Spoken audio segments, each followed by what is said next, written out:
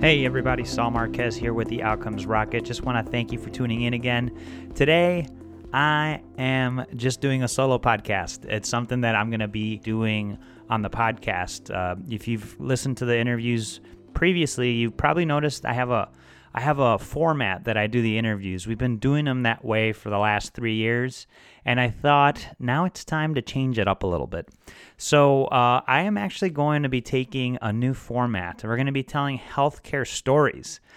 Stories seem to be what inspires me and what inspires others, and they seem to be what makes points resonate and keeps us engaged. So I thought to myself, after writing tons of different questions and asking so many guests that I've had on the podcast and listeners that I've reached out to and have collaborated with, and what I landed on is a new storyline method.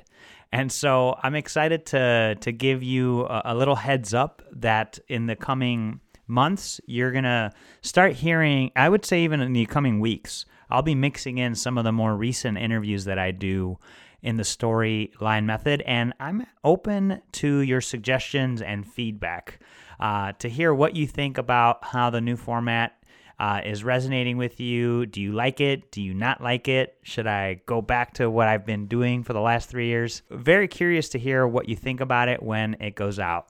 Along with the changes, I'm going to be doing a couple podcasts a month just by myself, sharing some of the insights that I've made, talking to some of the most successful and inspiring health leaders in the business. Recently released some great interviews with Christopher Steele from IQVIA, Jeff from Claris Healthcare, Rob Lamberts from, he's a direct primary care person, and even Susan Denser, right, talking about U.S. healthcare policy. We'll be reviewing some of the podcasts that we did for that particular 2 weeks or week.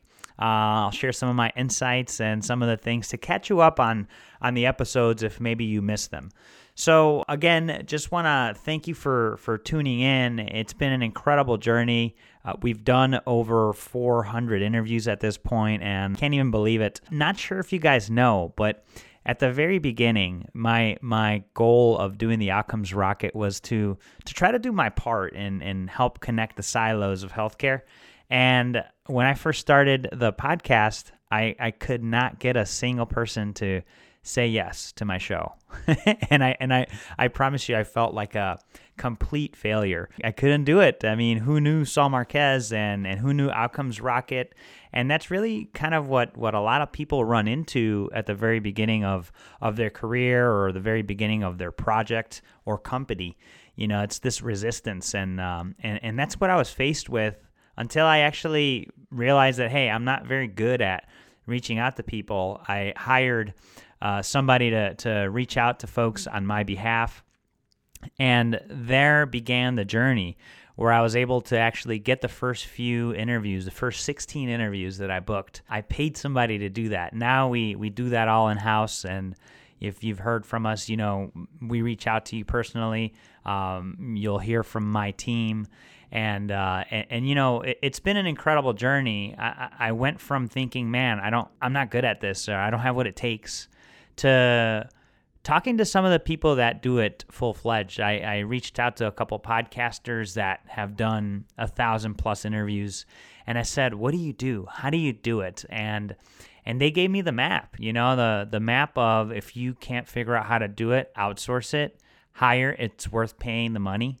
And secondly, focus on the things that you can do so that you could focus on those things and do them so well while you let others do what you can't. And then finally, consistency. And consistency was the thing that I learned, that you gotta be consistent with your content. You gotta be consistent with your message. Part of what I want to do is recognize some of the listeners that have reached out and commented and left reviews on the podcast. Gosh, I mean, those mean a lot to me. I'll call out a couple. I won't call out all of them, but as the solo podcasts progress, I'll definitely make sure to give you kudos for leaving us a note. Blue Atlas left the message. Really appreciate you giving us your thoughts on it. Chris, appreciate your feedback there, my friend. Oliver Chateau, really appreciate you reaching out and leaving a message, Kate and Mitch, thanks for the well done message. Truly appreciate it. E. Clarkscan left a message. Jay Barship, Mike at GMC, Metro Physician, Ash White Moore, among many, many others. And I'll be doing a better job of recognizing all of you that reach out and give us feedback. It means a lot to us, and as you can see and hear, we're fully committed to giving you an outstanding show, offer insights that will help you not only improve outcomes, but business success.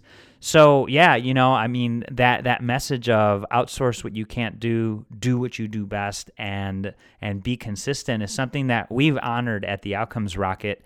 And I hope that it's resonated with you. It's something that we, our mission here to improve outcomes and business success is critical within the healthcare space.